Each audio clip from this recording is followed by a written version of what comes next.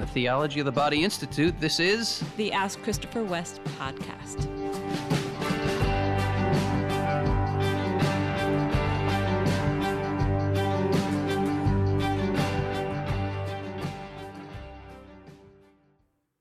Hi, podcast listeners. Welcome back to another episode, everybody. We're happy to be with you.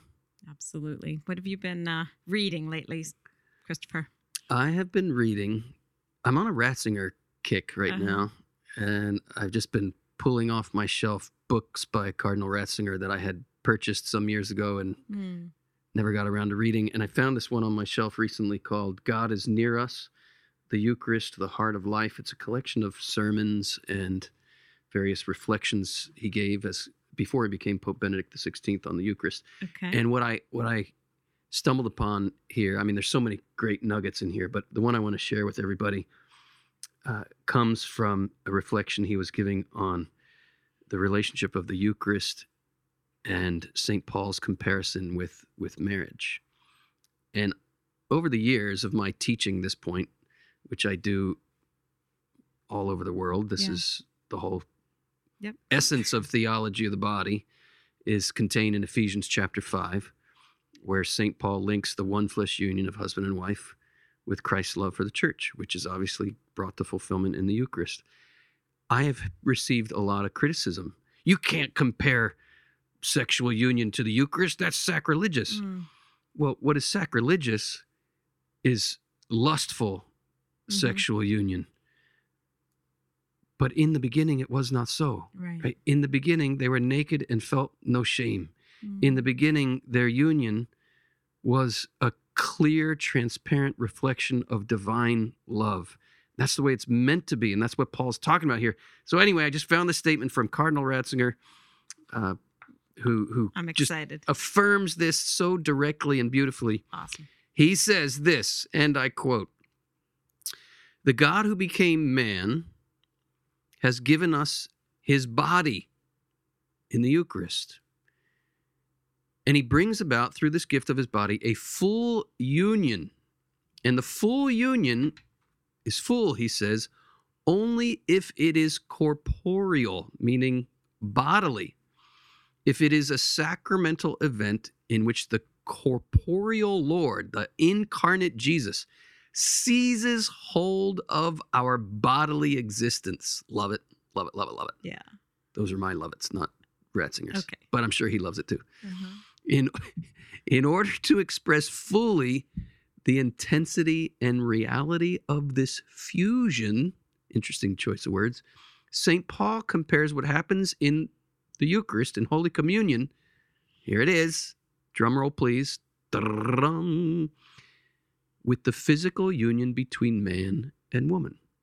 Again, Paul compares what happens in the Eucharist, in Holy Communion, with the physical union between man and woman. To help us understand the Eucharist, Paul refers us to the words in the creation story.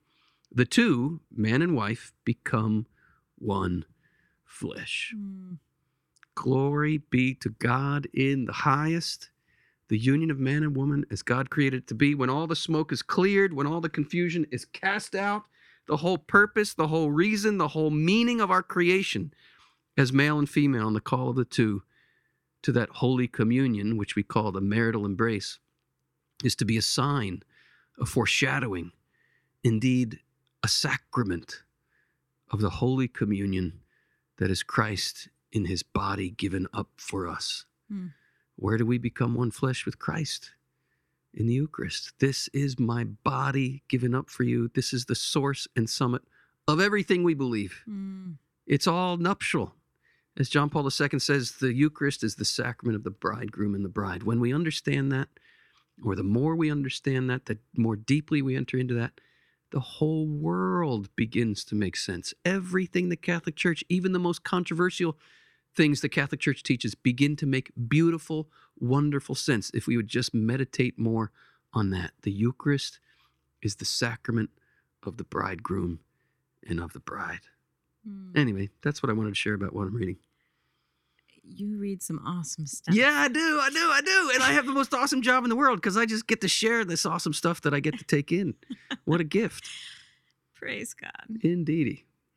First question is from Anthony.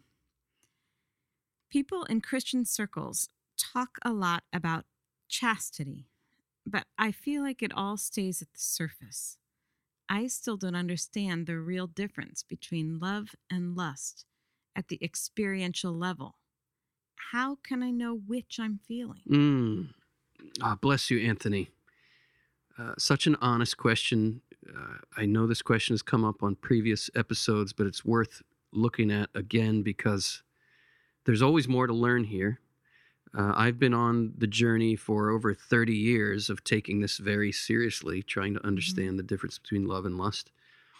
And there are deeper and deeper layers of my own heart in need of purification. One can never say, and here I'm quoting or at least paraphrasing the Catechism in its conversation about chastity. One can never claim in this life to have arrived at definitive chastity once and for all.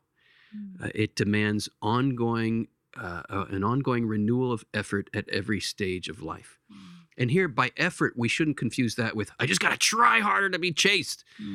Rather, we have to surrender our unchastity. We have to open our impurity. We have to surrender that to the purifying love of the Lord. Those familiar with my live presentations know I often hold up a piece of paper and I say, imagine this is the most beautiful painting you've ever seen in your life. It's a painting of man and woman just as God created us to be when we were naked and felt no shame.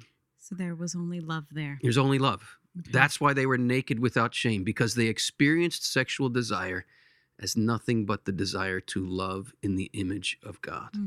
The very sentiment of sexual desire was, this is my body given up for you. It was to love as God loves, and that's how God loves. But the enemy hates that our bodies reveal this. The enemy hates that sexual desire, as God created it to be, is the desire to love in his image. And he's after that painting. And with original sin, and this is what I do in my visual, I crumple up the painting. I say original sin has distorted this picture. And sexual desire has now become inverted. Rather than, this is my body given up for you, the sentiment becomes, that's your body and I'm taking it for me. Right? That inversion of sexual desire is what we call lust. And when Jesus in the Sermon on the Mount says, if you even look at another person lustfully, you've already committed adultery in your heart. There's some key words here that we want to look at. Adultery, for example. I remember when I was a kid, I don't know if it was I or somebody else in the class said, we're going through the 10 Commandments. What's adultery? Well, the teacher said, well, that's the sin that adults commit. That's why it's called adultery. Wrong answer. The Latin from which we get the English adultery means ad alter, to alter something from its original form. Right? And this is what we're doing when we look at someone lustfully. When we treat another person, and maybe, Wendy, you can shine a light on this. I may be, and probably am, speaking of lust more from a male perspective. I think there are some differences between the way men and women typically experience lust. Not that there aren't overlaps, but all my beautiful sisters out there, forgive me if what you're hearing here is a male perspective. We can get the female perspective here in a moment. But the male is typically inclined towards a physical gratification at the expense of the other. And so we end up using the other to gratify that instinct. This is not love. This is the inversion. This is to alter the original purpose of sexuality. Ad alter, adultery, right? If you even look at another person as a thing for your selfish pleasure, you have altered the original plan of God for sexuality. You have committed adultery in your heart. What is the original plan of God for sexuality? That the body, the beauty of male and female, and the call of the two to that intimate union, just as we were saying earlier in the opening of the podcast, that it would be a sign that reveals our call to union with God. The holy communion of man and woman is meant to be a sign of the way God loves.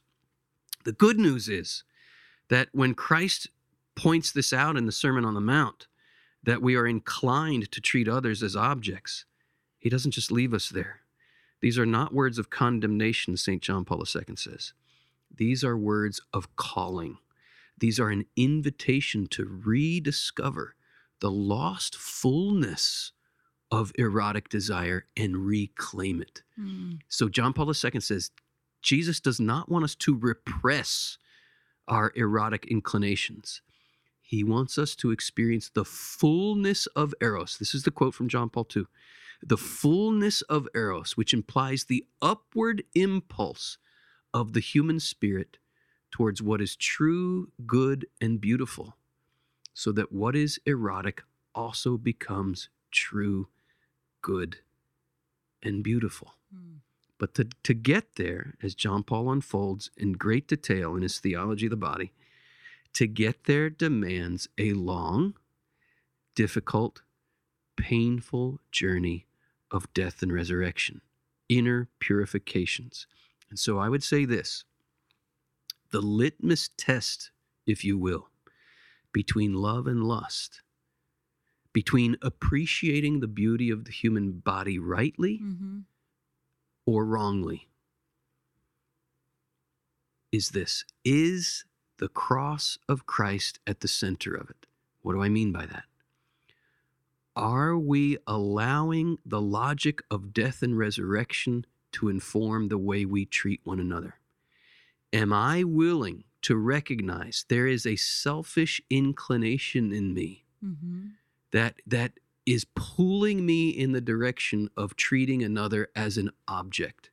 And am I willing to let the death of the Lord have its way in me so that, as St. Paul says, followers of Christ allow their sinful inclinations to be crucified with Christ? Am I willing to allow that lustful inclination to die?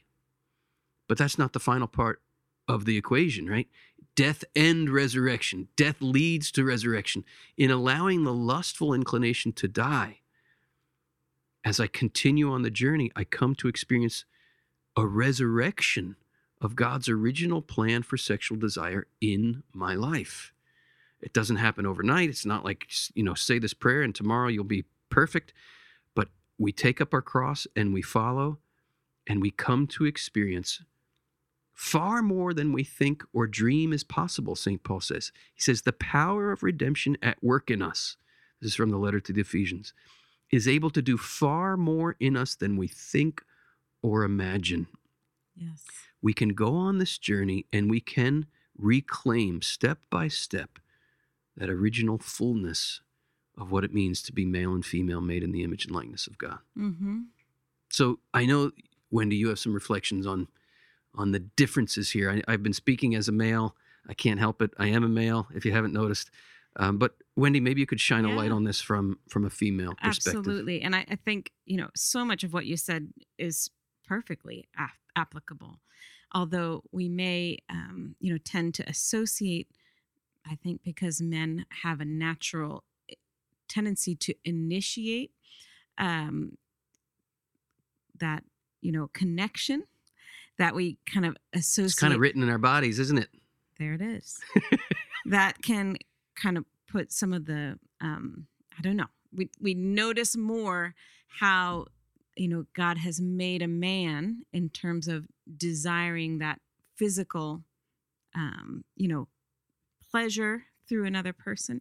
Just as there are many different men and different men's experiences, there are many different women and different women's experiences. So I don't want to discount that there are all sorts of things that different women experience. But I think some of that, the lustful experiences I think it's so helpful to look back at, like, what is the trigger in me, in any of us, male or female, any human being? What is a trigger that sends my desires surging in this kind of grasping way toward that person is going to fulfill it? And sometimes it's in our imagination, and sometimes it's in our behavior and our relating, things that we very much regret later if we have a heart that really desires what God has made to be good and beautiful, and we see how we mess it up. But some of the things that can lead us to kind of grasp at that, if we can look back and see, what is that trigger? And sometimes it is the appearance of a person. Right. Sometimes it's this sentiment in either a man or a woman of kind of a little hint of affirmation that we long for more of that. And it suddenly connects all in our, our energies get kind of focused on. Give me more of that. Yes, more of that affirmation. And so, like if we can recognize that and not, as a priest once said to me, don't get on the bus. The bus stopped there and you had that trigger. Let it keep on going. Right. But when we get on the bus and kind of entertain it, Right. and travel with it. I like that expression. That's when we're kind of entering into that kind of lustful focus on all that I want to have fulfilled is going to come from this. Yes. And we just travel down that path, whether it's in our minds or in our actions. So I don't know if that's a helpful That's helpful to me. Next question is from Alexis. Hi, Alexis. Alexis says, do you believe in the idea of soulmates or finding the one? What does the church say? And how does that work with free will? Now, I just want to say something right up front. Please. I don't know if I were choosing the questions, if I would even choose this question. Alexis, please don't take that in a bad way, but I feel like it's just a sensitive topic. And I feel like there's two very different things in this question. Do you believe it? And what does the church say? Yeah. So I just want to throw that out as an initial reaction that, what you believe, what I believe, what the church says, those are all things to take into consideration in talking about this. Yeah. And the theological questions at stake, as she herself says, is what about human freedom? That is never erased. And if I can quote from the prophet Forrest Gump, I think, much of that movie is wrestling with this question of destiny in the sense of, is something predetermined? That's not how the church understands destiny, as something preordained in the sense that our freedom is ever robbed from us, right? But I remember at the end of the movie when Forrest goes back to Jenny's gravesite and says, I don't know if Lieutenant Dan was right, that we all have a destiny, and by that, again, he means kind of this predetermined path, or if Mama was right, that we're all kind of just floating around like a feather, like in the wind. But I think maybe they were both right. and in that, holding those two things together, I think we get closer to the right answer. So in light of that, Alexis, let me see if I can venture some food for thought that you can chew on and come out with your own sense of it, or maybe a new improved sense of it. She asked, do I believe there's one? Well, I believe it in the sense that I really believe that the Lord knew he had a plan for our lives, and that included us getting married, you and me, Wendy. I believe if you look at our lives and how we came together, you can see God's hand, and he knew that he wanted us to be husband and wife. But that did not rob us of our freedom. And it doesn't mean, who knows, the world could have unfolded in such a way that you got hit by a car the week before that meeting where we met at the University of Maryland in 1991, or I could have gotten hit by a car and I could have married somebody else, or you could have married somebody else. There's freedom is not robbed in our recognition that God wove our lives together and had a plan to bring us together. So do I believe that you are the one for me? I do believe that, but not in the sense that robs us of our freedom. What does the church teach about this? Well, the church, you're not going to find some church document that talks about soulmates. No. And that that the Lord has a soulmate for you. Yes, as Pope John the 21st said in whatever year in this document about soulmates. No, you're not going to find that. What you're going to find in the church's teaching is precisely what we're trying to unfold here, is this mystery that God does have a plan, he does have a will, and part of his will, part of his plan is that we have freedom. And those two have to be held together. Our brains are too tiny to hold them together. So in the end, we have to take on faith that these two realities do play off each other and they don't cancel each other out. That's all we can really say. I don't know if you want to add anything there, love. It's a tricky one. One of the things I think about when I hear people talk about finding the one is that it kind of creates these conundrums. Like, what if the person I was supposed to marry, somebody else affected their life and I'm never going to meet that person now because of something that interrupted God's plan? What if Marty McFly came back to the day you were supposed to meet and pushed pushed his dad out of the way when the car hit him? Yeah. Yes, that kind of conundrum of what if was really meant to marry somebody and that person's parents contracepted and that person never came into the world existed, and now I'm just out here with no soulmate available to me. Or what if I'm already married, but I meet someone else and I feel a strong connection? Oh, that's the soulmate. I married the wrong person. I was supposed to really always be with that person. So you get these kind of things where there's like a false good there that we think we can sort of justify sin by saying, but I'm pursuing this good of the one. This is the one that will bring me happiness. I'll bring that person happiness. And somehow we just have to deal with all the fallout from my now having found the one. Right. Exactly. So I see these ideas as kind of a little dangerous. And you're not misguided in bringing that up, because we know people who have gone down that path, and it destroys relationships and lives, and it's not a happy thing. Right.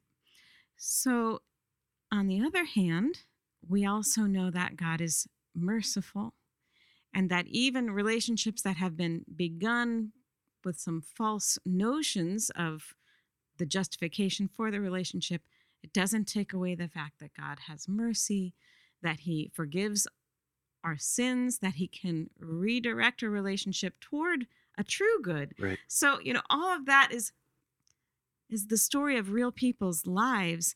And I guess I'm cautious that the idea of there's a soulmate for me, I have to find the one and I'll know, kind of is not in keeping with really trying to understand I've been created by God. I'm his son. I'm his daughter. He loves me, and I want to live a life that gives glory to him. When I fail, I want to seek his mercy. I want to redirect toward what he holds out to be true and good and beautiful. I feel like that is way more meaningful to our hearts because it's true than a notion of finding the one. Well said, Wendy. Yeah. I'll shine another light from a slightly different angle on this question in this way. We were both very convicted that we were called to marriage. It was really to us a vocation that we believed the Lord was calling us to marry the person we married. And that because we had such a strong conviction there, when we went through hard times, there were times where you asked and I asked the Lord, if this was, why would you have wanted this to have, it has caused such pain. Why would you have wanted me to marry this person? Who are you that you would want me to experience this kind of pain?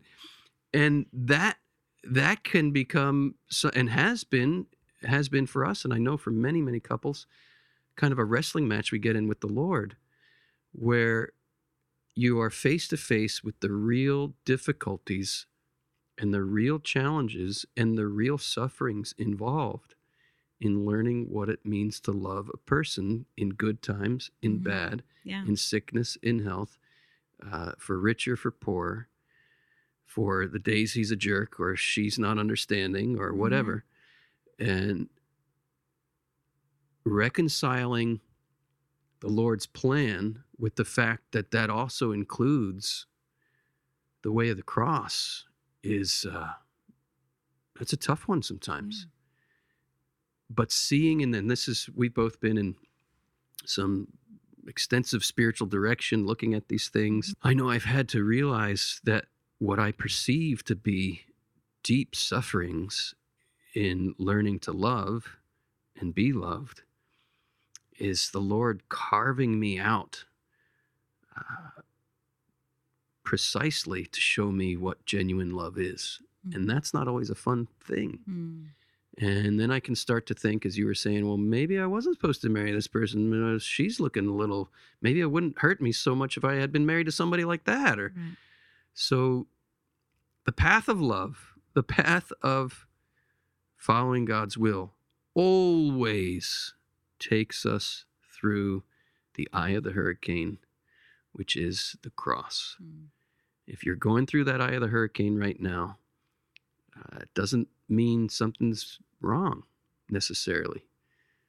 Means you're passing through exactly what we're supposed to pass through to get to the glory on the other side. It's a conundrum. It's a mystery.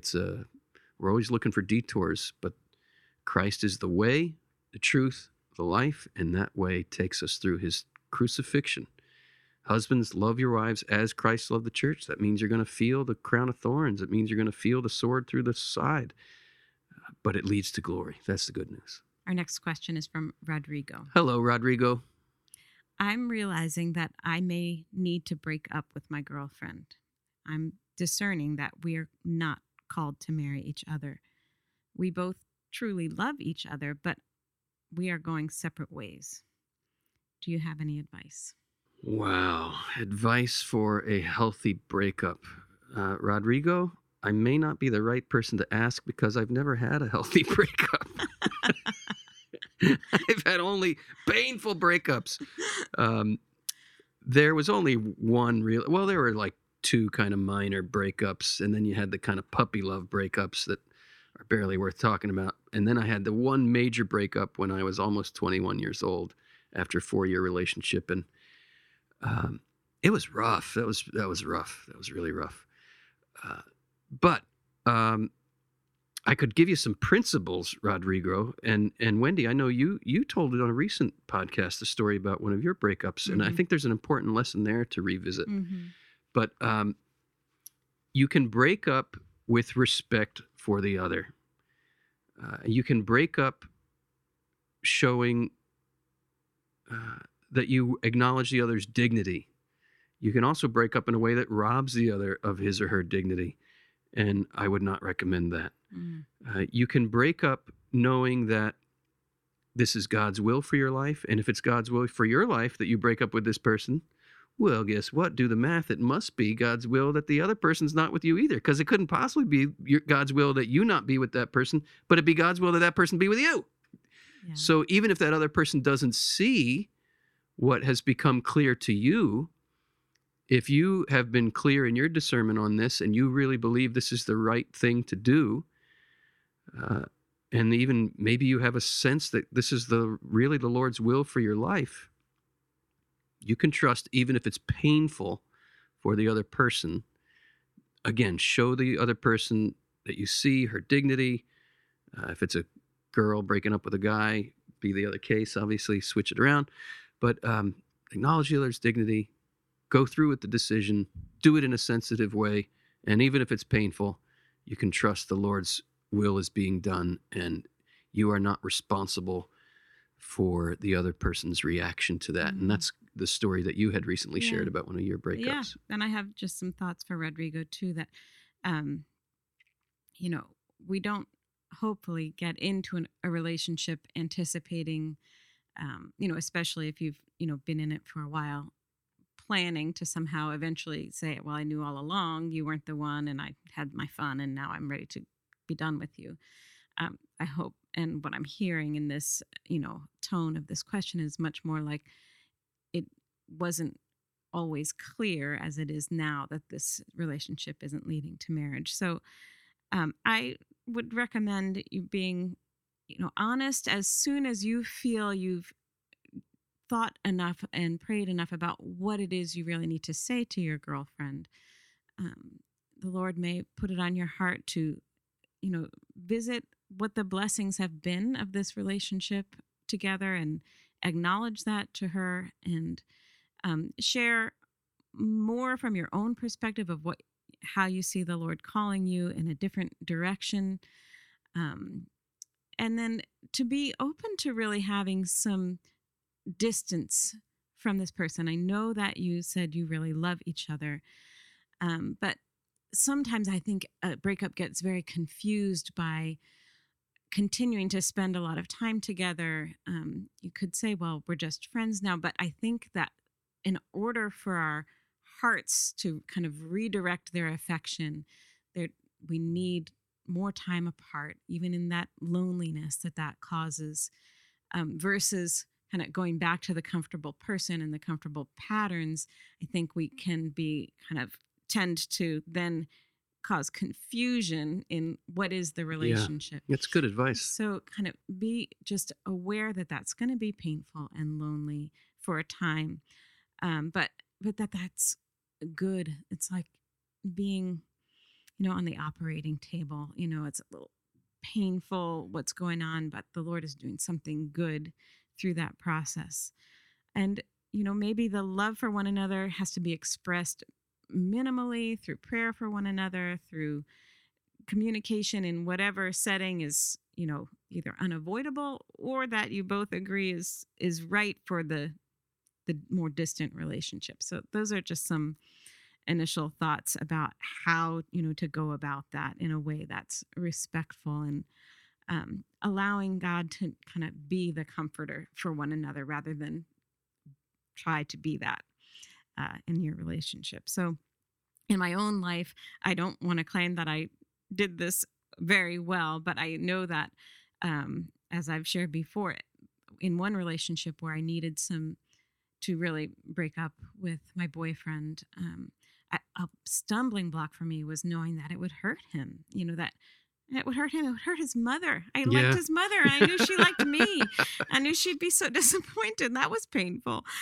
But when I really just looked at my heart and how afraid I was to hurt him, the thing I had to realize was that although it is hurting him, that doesn't mean it's a sin on my part. Even the truth, that God wants us to know can be painful to hear. And so that was a helpful thing for me to kind of let go of whatever I had in me that felt I needed to protect him from being hurt. Right. If that was a dynamic in our relationship and I had taken that role and I needed to surrender him to the Lord in that, and not hold on to that for myself. You went into a little more detail on that in a previous episode. It was a few episodes ago, so you can check back in the maybe 2 or 3 episodes ago. I can't remember exactly, but if you want to be brushed up more on that little story, check out that past episode. We're grateful to you, everybody, for listening. I know you know somebody who needs to hear what you heard today. So would you click that share button right now and send this episode out to somebody who needs to hear it. We're so grateful to be part of your lives in sharing these questions and answers with you. Remember, you can always submit your questions at the link in the show notes. We look forward, hopefully, to getting to one of your questions.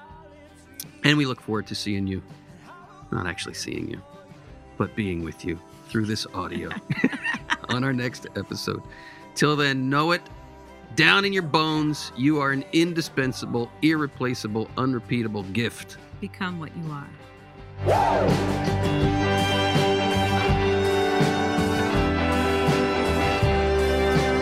Ask Christopher West is brought to you by the Theology of the Body Institute, with music by Mike Mangione. Christopher and Wendy hope that the information provided is helpful to you, but remind you that they are not licensed counselors. If you are going through serious difficulty, a list of trusted counselors and psychologists can be found in the show notes.